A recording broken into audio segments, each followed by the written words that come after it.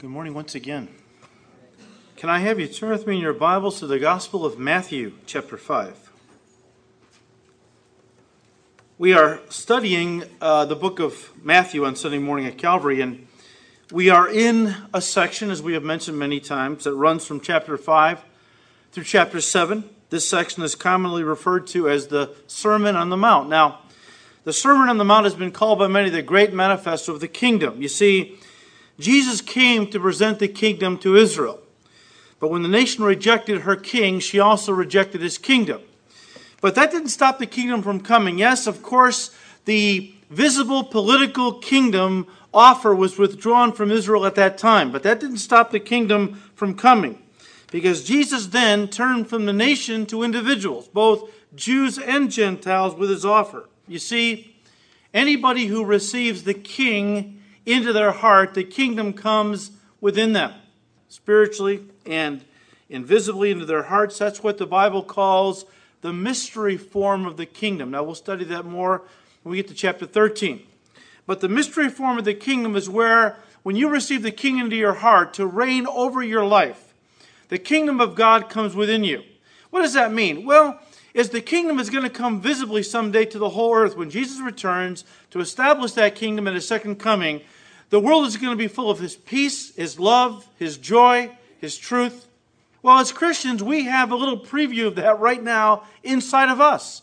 The Holy Spirit has moved in and has given us peace and joy and love and truth and all the attributes that are going to be worldwide, openly, visibly when the King comes. At that time, right now, we are enjoying inwardly.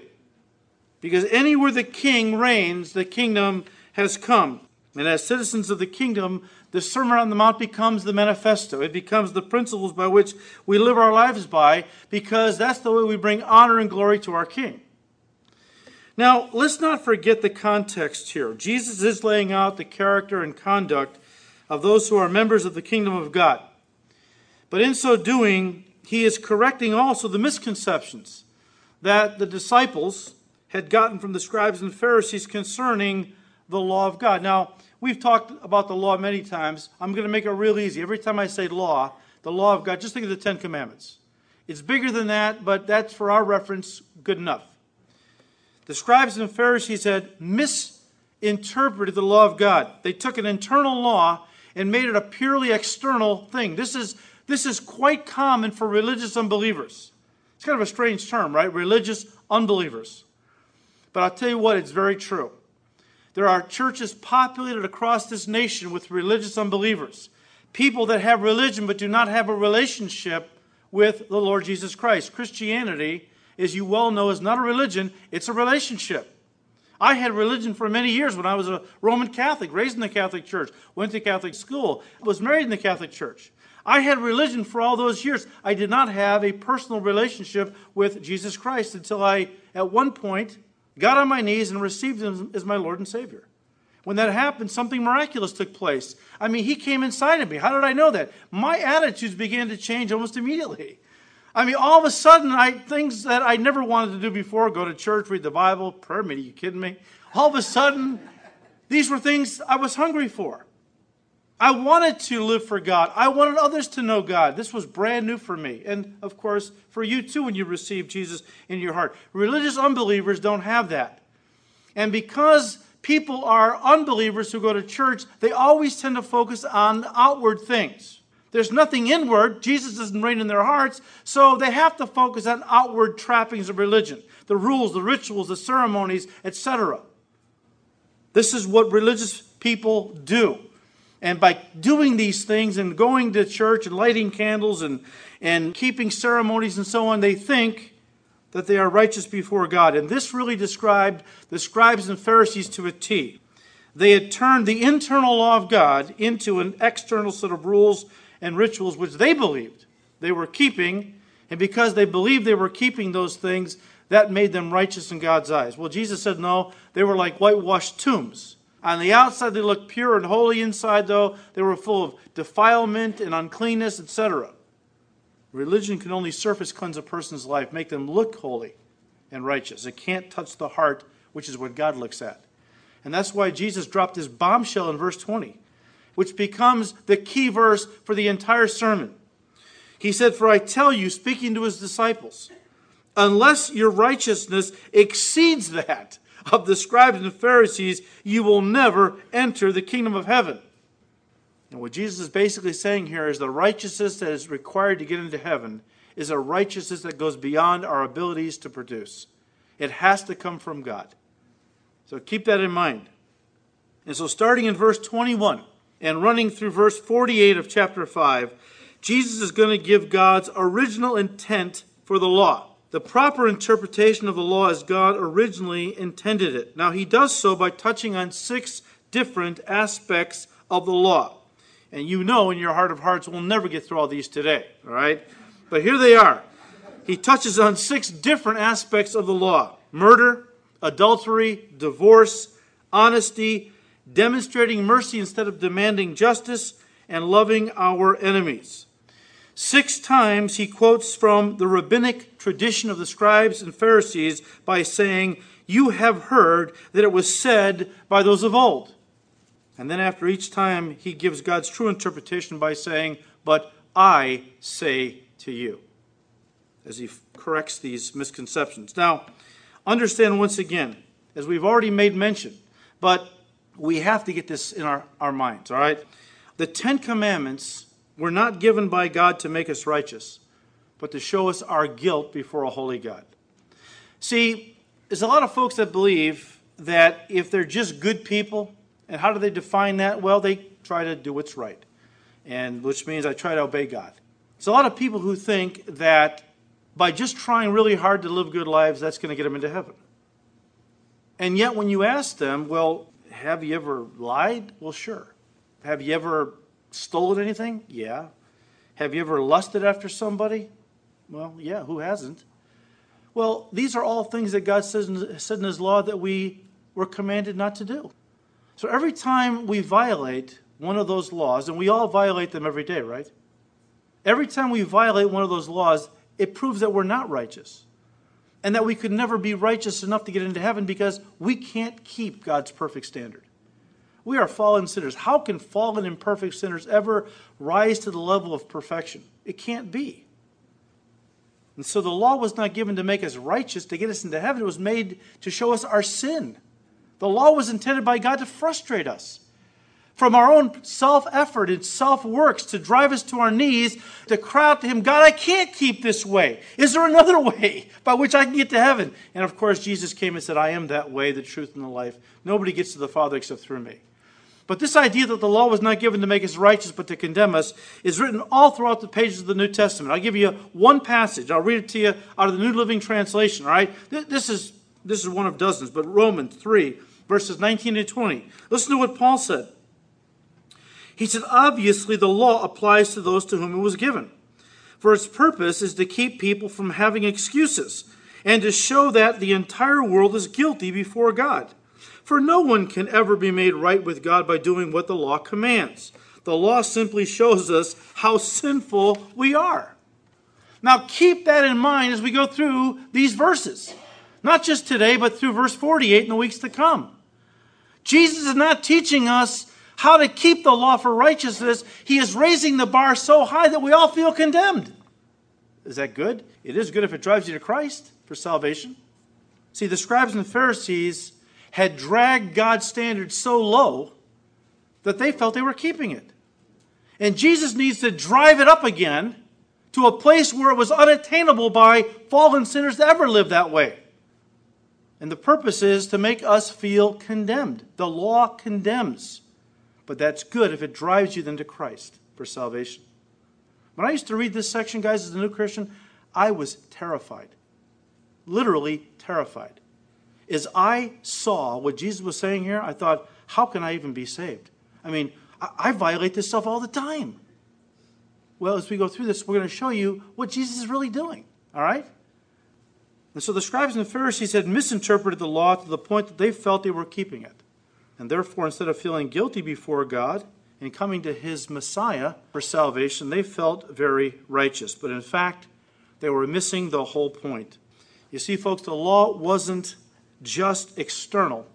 It was also internal. In other words, It was not only given by God to govern the outward actions of our lives, listen, but also the inward attitudes of our hearts. And this is where they had completely missed it.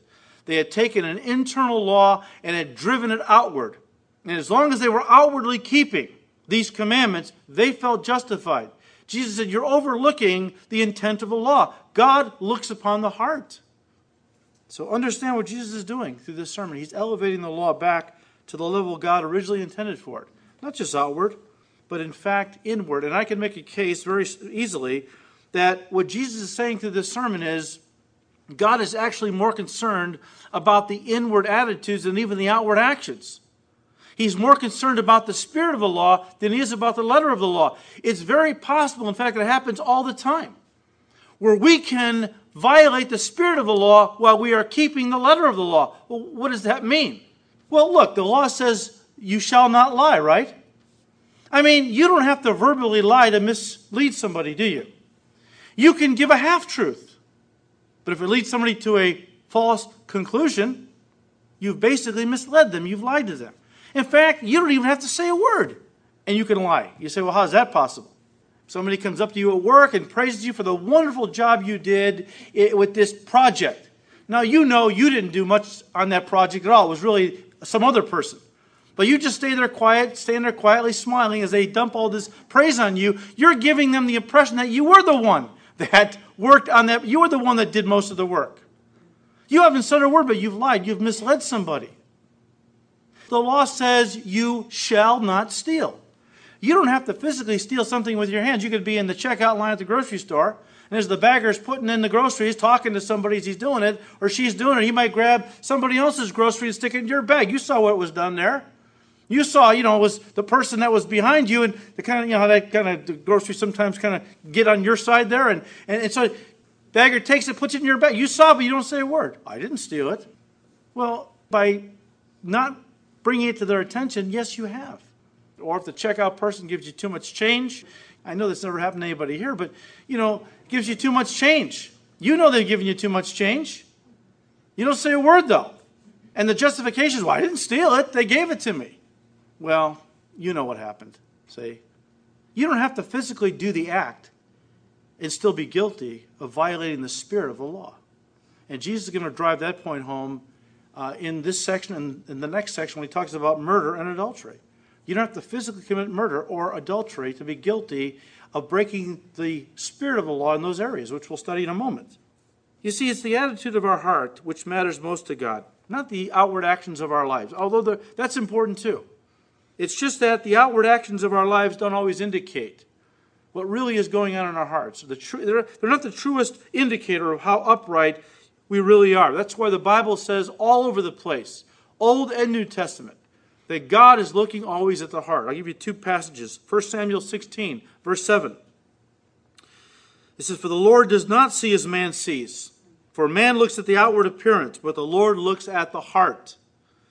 The psalmist said in Psalm 7, verse 9, for the righteous God tests the hearts and minds. God judges everything we do by what motivated us to do those things. He always looks at the motives and attitudes of our hearts. Now, with that in mind, Jesus begins this section.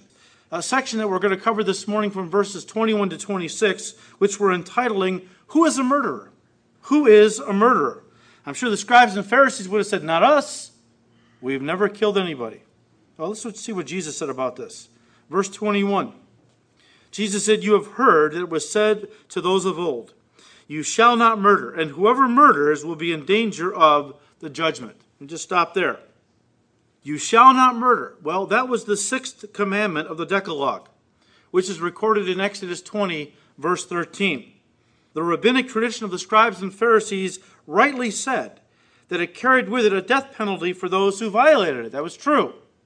Now, the King James Version wrongly translates Exodus 20:13 by saying, thou shalt not kill, which has caused many to condemn all killing on biblical grounds, even when it comes to capital punishment or when it comes to taking life in times of war. They say the Bible says, thou shalt not kill, period. However, capital punishment was instituted by God himself in Genesis 9, verse 6. And all you got to do is read the Old Testament just superficially to see how God led his people into many wars against his enemies, resulting in many deaths. So God is obviously not a pacifist. So how do we reconcile those things with Exodus 20, verse 13? Very simply, in Exodus 20:13, the Hebrew is correctly translated, "You shall not murder." You shall not murder. This is a command that prohibits us from taking human life out of anger or selfishness or even out of a sense of righteous justice, as when somebody murders, we'll say, an abortion doctor. That is not for us to do. See, the Ten Commandments are what's called the moral law. We've talked about this. The law was divided into three categories: the civil, the ceremonial, and the moral. You can't mix them together. They're separate. The moral law was directed at our personal conduct. It's not a civil law, because civil law does not prohibit governments from the right of capital punishment or from the authority to take life in times of war. That's something that God has given to civil governments. He has not given it to individuals. It is not our right to exact vengeance on enemies. We don't have the right to kill people in the name of some misguided sense of justice. When Jesus quoted the scribes and Pharisees' teaching in verse 21, when he said, "You have heard it said to those of old, you shall not murder, and whoever murders will be in danger of the judgment." The word judgment there is a word in this context that means capital punishment. Capital punishment. See, Jesus was saying that not only did the scribes and Pharisees reduce the law to merely external actions or outward actions, but they had actually reduced the consequences so that they only affected the temporal and not the eternal. So they lessened the impact of the law. They lessened the consequences of the law. In fact, their whole focus was wrong. I mean, Jesus said they were going around teaching, don't murder anybody because you're going to get yourself in trouble with the law. What's the focus there? It's me, right? It's consequences. I mean, forget about don't murder anybody because it's wrong to kill innocent people. I mean, people made in the image of God, it's wrong to just take life. No, it's all up in the Pharisees and scribes' mind. It was all about the negative consequences you would bring into your own life if you did this kind of thing. They had turned a righteous law into a self-centered kind of a thing. Forget about how it affects other people. It's only me. See, this is the problem with religion. It tends to become very man-centered. Christianity is all about the cross. But religion, well, that puts man at the center. And everything becomes man-centered. How is God going to bless me? How is God going to enrich my life? How is God going to do this or that for me? But in reality, it's all about getting our eyes off of ourselves and getting our eyes onto others. That's what the Christian message is all about. And so Jesus corrects their misguided teachings by saying in verse 21 again, "You have heard that it was said to those of old, you shall not murder, and whoever murders will be in danger of the judgment. But I say to you that whoever is angry with his brother without a cause shall be in danger of the judgment. And whoever says to his brother, Raca, shall be in danger of the council. But whoever says, you fool, shall be in danger of hellfire." I mean, here Jesus goes back to the attitude that leads to the action of murder, which again reminds us that God is much more concerned about the spirit of the law than he is even the letter of the law. It's what's inside a person's heart that matters most to God. Because sin, folks, all sin originates in the heart. And God looks at the heart. Jesus said in Matthew 15, verse 19, "For out of the heart proceeds evil thoughts, murders, adulteries, fornications, thefts, false witness, blasphemies, etc." And so even if you never actually carry out the act of murder, people think, well, I've never murdered anybody. I guess I'm righteous then, with regard to the sixth commandment. How many people, I wonder, if they had the opportunity, would take someone's life that they really hated? How many people don't take life because they fear the consequences, not because they're righteous in their heart? See, Jesus is saying, you guys, you scribes and Pharisees, you hate everybody. And they did. They hated everybody but their group. And just because you've never actually carried out the act of murder doesn't mean in the eyes of God, in your hearts, you have not murdered many people through the hatred that you harbor in the eyes of God. Verse 22, once again, Jesus said, "But I say to you, that whoever is angry with his brother without a cause shall be in danger of judgment," or capital punishment. Notice what Jesus says here. He said that whoever is angry with his brother, what? Without a cause. Without a cause. You know, folks, not all anger is sinful. Not all anger is sinful. There is such a thing as righteous anger. What is that? It's never, listen to me, it's never anger because of what somebody else has done to you. Righteous anger only manifests itself when God's holy name is being defiled or dragged through the mud, or somebody who is weaker and helpless is being taken advantage of and is being treated unjustly. Then we can have righteous anger. Jesus demonstrated righteous anger when he cleansed the temple of those who had defiled it. He said, "My Father's house shall be called a house of prayer. You've turned it into a den of thieves." That was righteous anger. He took a cat o' nine tails and he drove out the money changers, turned over the tables. People say, "Oh, he's having a little temper tantrum." No, not at all. That's God's righteous anger being manifested. You know, Paul the Apostle says in Ephesians 4, verse 26, it's okay to have righteous anger as long as you don't allow it to cause you to sin by imposing vigilante justice on somebody. Again, when you drive by an abortion clinic and you know that there are doctors in there who are murdering innocent children in their mother's womb, it's okay to get angry. It's okay to burn with righteous anger. It's not okay to take a gun, go in there, and kill that abortion doctor. God says, "Vengeance is mine, I will repay," says the Lord. If your enemy hungers, what do? Give him something to eat. If he thirsts, give him something to drink. Don't be overcome by evil. Overcome evil with good. That's our responsibility as members of the kingdom, citizens of the kingdom. And someday when the Lord establishes the great white throne, believe me, all accounts are going to be settled and all judgment will be just. It's not up to us to settle the score down. We give it to God. In the meantime, we love our enemies and pray for them and so on. But the word anger here in verse 22, or angry, whoever is angry with his brother, is a word that means a self-centered anger, a vengeful, vindictive anger. One author defined it this way. He said, and I quote, "This kind of anger has to do with brooding, simmering anger that is nurtured and not allowed to die. It is seen in the holding of a grudge, in the smoldering bitterness that refuses to forgive. It is the anger that cherishes resentment and does not want reconciliation," end quote. And Jesus said, if you harbor that kind of anger in your heart towards another, it is deserving of the physical penalty for murder. Pretty heavy stuff.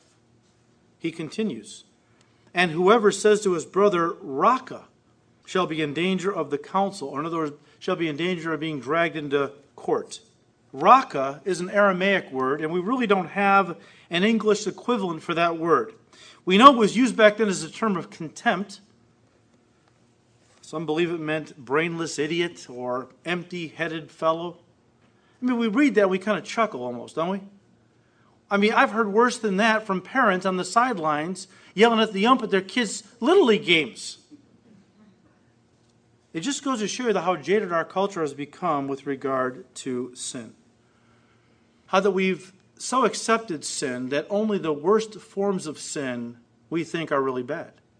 In fact, most of the little stuff we call white lies or little things like that, we don't even take them seriously. When you read a passage like this, where Jesus said in the eyes of God, even these seemingly minor infractions, even these seemingly minor put-downs, which to us are no big deal, in the eyes of God they are worthy of capital punishment, what does that do to you? It should take every one of us back. Because here we are confronted with something we don't take seriously that much anymore today, which is the holiness of God. I mean, we live with so much sin around us all the time, we kind of think maybe God doesn't care about most of this stuff. He does care. A lot of people are going to be in for a horrible surprise someday when they stand before a holy God on the day of judgment. People who thought, well, I'm not a bad person. I think I'll get in. And find out that the smallest little so-called white lie, quote unquote, was put against their ledger because a holy God cannot overlook any sin. When you hear these words, it should bring terror into our hearts. If you don't know the Lord Jesus Christ especially. Because how many people, when they hear these words by Jesus, say to themselves, wow, How guilty am I in the eyes of God? I mean, if calling somebody Raka, an empty-headed idiot, is worthy of capital punishment on earth, I mean, I call people a lot worse than that on my way to work every day, driving the expressway. I mean, what is my standing before God? Good question. Good question. See, now you're getting the point, though. The law was not intended to make you feel good about yourself. It was intended to condemn you and me for our sins. But wait a minute, it gets worse. Jesus said in verse 22, "But whoever says, 'You fool,' shall be in danger of hellfire." The word in the Greek for fool is a word we get our English word moron from. Now, just because you call someone a fool doesn't necessarily mean you've sinned. It all depends on the attitude of your heart when you said it. For example, Jesus called the Pharisees fools. The psalmist called the unbeliever a fool. But in those cases, it was true, right? I mean, the Lord Jesus Christ and the psalmist weren't using that term as a term of contempt spoken in a fit of rage. But Jesus said when it is directed at somebody out of that kind of heart, a heart of rage and anger, where the term is used as a term of contempt, well, not only are they worthy of physical punishment, physical death, but also eternal punishment in hell. I mean, think about that for a second. If people in our country, just our country, ever knew that to call somebody a moron out of a heart of anger and contempt was worthy of hell, do you think that people would start to maybe become a little more sober-minded, how they live their lives, if that was something that was worthy of hellfire? See, people don't know how holy God is. They have dragged God's standards so low that in their minds they're keeping God's word when in reality they are not. And so in verse 23, Jesus starts out with the word therefore. Therefore, which basically ties what he has just gotten done saying to the application he's about to make. And let me just, there's a lot we could paraphrase that one word. Let me just put it this way. Jesus is saying, look, now that you know that God is very much concerned about how you think about people in your heart, and even what you say to them with your mouth, listen up to what I have to say in the light of this. Therefore, he said, if you bring your gift to the altar, and then remember that your brother has something against you, leave your gift there before the altar and go your way. First be reconciled to your brother, and then come and offer your gift. Now, did you catch this? Notice, Jesus isn't even talking about the feelings of anger and resentment that we might be harboring towards someone else. He's talking about us taking the initiative to alleviate those feelings that someone else is harboring against us. Now, of course, we need to deal with those feelings in our hearts. Of course, that goes without saying. I mean, those feelings that we have towards another of anger and bitterness and resentment, contempt, outright anger, I mean, they're going to stand in the way of our relationship with God and hinder our ability to worship God. Yes, that's implied. It's just that Jesus took it to a whole new level. When he said, look, it's not enough simply to deal with those negative feelings in your own heart towards another and be done with it, while the other person we got into it with is still simmering with anger and resentment in their heart. It's up to us, it's our responsibility, Jesus said, to help them to forgive us also. How? By doing whatever we can, but to humble ourselves, do whatever we can to go to them and to try to make things right. Now, I know that some people will say, wait a minute, this person hates me and I never did anything wrong to them. Well, that might be true. I mean, people hated Jesus and he never did anything wrong to them. Sometimes people will hate you without a cause. Jesus even warned us about this. He said, look, just as they've hated me without a cause, they're going to hate you the same way. So there are times, just because you're a Christian, people are going to hate you, all right? So what do? I mean, how do you make amends with people that hate you? Well, as Paul said, you go and you do whatever you can. He said in Romans 12, verse 18, if it is possible, as much as depends on you, live peaceably with all men. So if you got into it with somebody and you've worked it out between you and God, but you know what, they're still having a hard time with the whole deal, humble yourself, go to them and confess your sin to them. Ask for forgiveness. Try to work it out where their hearts are not filled with all this anger and bitterness as well. If they refuse to make up with you, then that's between them and God now. That's all you can do. All you can do is humble yourself, ask for forgiveness, try to work it through. If they refuse, if their heart is filled with pride and anger they won't let go of, that's something you can't help. Your heart is clear. God says, you've done what all I've said for you to do. Now it's between them and me. But the point Jesus is making is that reconciliation comes before worship. You know, the church is we're all guilty of this, believe me. We're all guilty of this.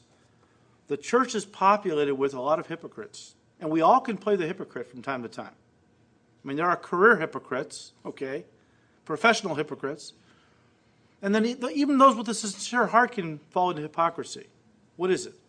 Mostly it takes the form of not liking somebody in the body and yet pretending like everything is okay. You know?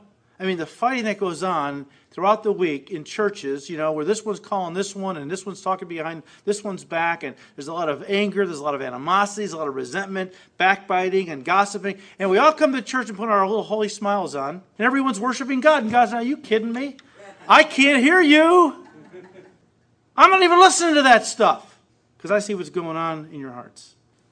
As John put it, how can you love God whom you have not seen if you can't love your brothers or your sisters whom you have seen? And God's saying, I don't want this hypocrisy. Look, the church is not populated with perfect people. We are sinners saved by grace, right? We are all sinners saved by grace. We're a family, right? Families are going to have conflict. Conflict is not necessarily a sin. It's how you deal with the conflict that determines whether or not it's a sin. I mean, iron sharpeneth iron, right? I mean, you know, we're all passionate for God. That proves the church is alive, because when a church is alive, there's a lot of passion for God. And because of it, people have a lot of different ideas about how to reach the lost and how to do the work of God. And sometimes we're going to butt heads, right? Sometimes, you know, we're going to have different ways of doing things. We're going to come together, sparks are going to fly. That's okay. It teaches us how to work with each other, how to humble ourselves. Okay, well, I need to compromise here, and I need to compromise and work together. We're going to have conflict. It's inevitable. Yet when there is conflict, we need to deal with it in the Spirit. But the idea here, too, is that, look, you know, the Bible says when we give our heart to Christ, the Holy Spirit came inside, right? Came inside of us. Romans 5, verse 5, when He came inside of us, He poured the love of God into our hearts. How do we know we're really Christians? Do you love the brethren? Do you love the brethren? I mean, to me, that's one of the litmus tests that the Scriptures hold up as one of the evidences of a person really being saved. Listen to what John said in his first epistle, chapter 3, verses 14 and 15. He said, if we love our Christian brothers and sisters, it proves that we have passed from death to life. It proves that we're saved. But a person who has no love is still dead. Anyone who hates another brother or sister is really a murderer at heart. Just what Jesus is saying here. And you know that murderers don't have eternal life within them. And so we have to be careful. I mean, this anger that some people have, this hatred for others, it could indicate that you don't even know the Lord yourself. Because when you receive Christ, the Spirit comes inside. He pours God's love into your heart. And that gives you the ability to love even enemies. Look, I have heard stories of people who have gone through things I can't even imagine. I was somewhere one time and I caught I think it was a Christian bookstore, and they had a TV going and it had a videotape in there, and it was a Christian gal who was a singer, and she stopped the concert and began to tell her testimony. How she was literally locked in her room every day, and she was beaten, I don't know, by her mother, father, every day. The father raped her repeatedly throughout the week. This went on for years. She got older. She at one point received Jesus Christ. And the Lord gave her the grace to forgive her mom and dad. He gave her the grace, the supernatural ability to forgive them for what they had done to her. You look at this girl, I mean, I was looking at her, my mouth was just hanging open. She seemed to be the most loving, the most right on, the most well-adjusted person. I mean, she had such a great outlook on life because the Lord had given her the grace to forgive and to move forward. And now she has a ministry to young girls who are going through abuse or have been through abuse, because she knows what they're going through and she can minister to them. So God is even turning what the devil intended for evil. God is using it for good. God's love is available to all of us who are believers. We don't have to use it. We don't have to tap into it. We can hold on to our resentments and bitterness and anger. We'll talk about that more in a second. All right, let's bring this to a close. Verses 25 and 6, Jesus said, agree with your adversary quickly while you are on the way with him, lest your adversary deliver you to the judge hand you over to the officer, and you be thrown into prison. Assuredly, I say to you, you will by no means get out of there till you have paid the last penny. Here Jesus uses an illustration borrowed from the legal system of his day, something that everyone was very familiar with, which required the plaintiff to personally track down the defendant. In other words, if somebody had wronged you, if somebody committed a crime against you, if they owed you money, you wouldn't pay it, it was your responsibility to drag them into court to stand before the judge. You couldn't call 911 or the police department and they would do your work for you. You had to drag them in if you wanted justice. And that's what Jesus is saying here. Look, if you were on the road with your adversary, in other words, he's captured you. He's dragging you into court now. Jesus said, look, cut a deal with him quickly. Work it out, all right? Do it now. Make amends with your adversary. Get it right, because once the matter reaches court, it'll be too late to work it out on your own. See, once the court gets involved, the matter would be out of your hands. And the judge, if he found you guilty, would hand you over to the court officer, who would immediately demand payment to the creditor that you owed. If you couldn't make payment, he would immediately cast you into prison until you paid back every penny. But here's the problem. If you were in prison, how could you work to pay off the debt? You couldn't. You'd remain there until somebody else will say, paid off your debt for you. And that wasn't happening too many times, folks, because most people couldn't afford to do that. So you were in prison many times the rest of your life. In other words, reconciling with people is not only pleasing to God, it's also in your own best interests as well. Listen, anger, bitterness, unforgiveness, hatred is going to take you prisoner emotionally. It's going to rob you of your joy, your peace, etc., your relationship with God, etc. If not dealt with, I know people who hang on to anger. Somebody does something wrong to them, and they will hold on to that anger and bitterness for the rest of their lives. And what does that do? It poisons. It's a root of bitterness, right? And once it takes root in a person's heart, it brings forth all kinds of evil fruits. The most miserable people I have ever met are those who have the most unforgiving hearts. But folks, let me end with this. There's an even greater application here than the practical one. That's the eternal one. When Jesus said, agree with your adversary quickly while you are still on the way. There's a lot of people who think that God is their adversary. Now, God is not their adversary because Jesus Christ died for their sins, and that satisfied or propitiated the justice of God.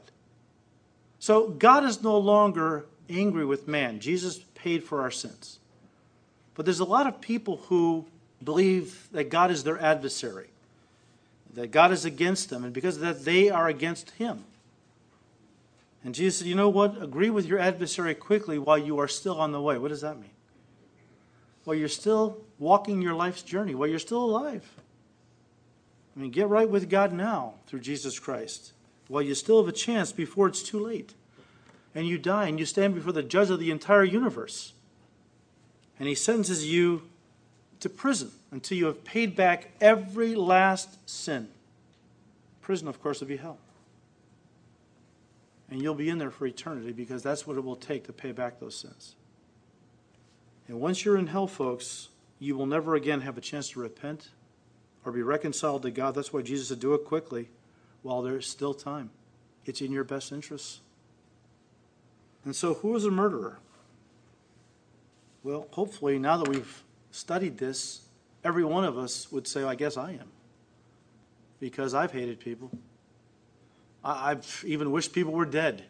I wouldn't kill them myself, but I've wished it. Well, murder, the scriptures say, is punishable by death physically and eternally. And yet Jesus has already paid our debt. And anyone who wants to escape the penalty, the wrath to come, all they need to do is receive Jesus Christ as their Lord and Savior. Isn't that a wonderful thing? Maybe God doesn't want to make amends with me, people think. God's mad at me. I've lived a pretty terrible life. Maybe God doesn't want to make up. God loves you so much, he sent his son to die for you. I mean, he said, come to me. I won't cast you away. I won't turn you away. Come to me now while there's still time. I will receive you. I will forgive you. I will make you my child. The sins that you committed, I will wipe away and remember no more. You'll become a king's kid, a member of the kingdom. The kingdom will come inside of you right now, and someday you will be a part of that kingdom outwardly when my son comes and establishes it. What a great day that's going to be. So may God give us grace as we continue to go through this sermon and realize, wow, everything Jesus said I'm guilty of. That's right. We all are. That's why the law was given, to make us guilty. That we would get on our knees and say, God, be merciful to me, a sinner. I need your son. I can't make it on my own good works. Amen. Let's pray. Father, we thank you, Lord, for your grace. We are sinners saved by grace. We are undeserving of the least of your mercies. We certainly don't deserve eternal life. We don't deserve to be called your children. We don't deserve to live with you in your kingdom someday. But Lord, we get all of that by your grace. We thank you that you sent your son to die for sinners such as we. It's true, the song of John Newton, Amazing Grace, how sweet the sound, that saved a wretch like me. Thank you, Lord. We ask you to continue to bless these studies that we might understand your word, Lord, the way you intended it to be. We thank you, Father, and ask all this in Jesus' name. Amen.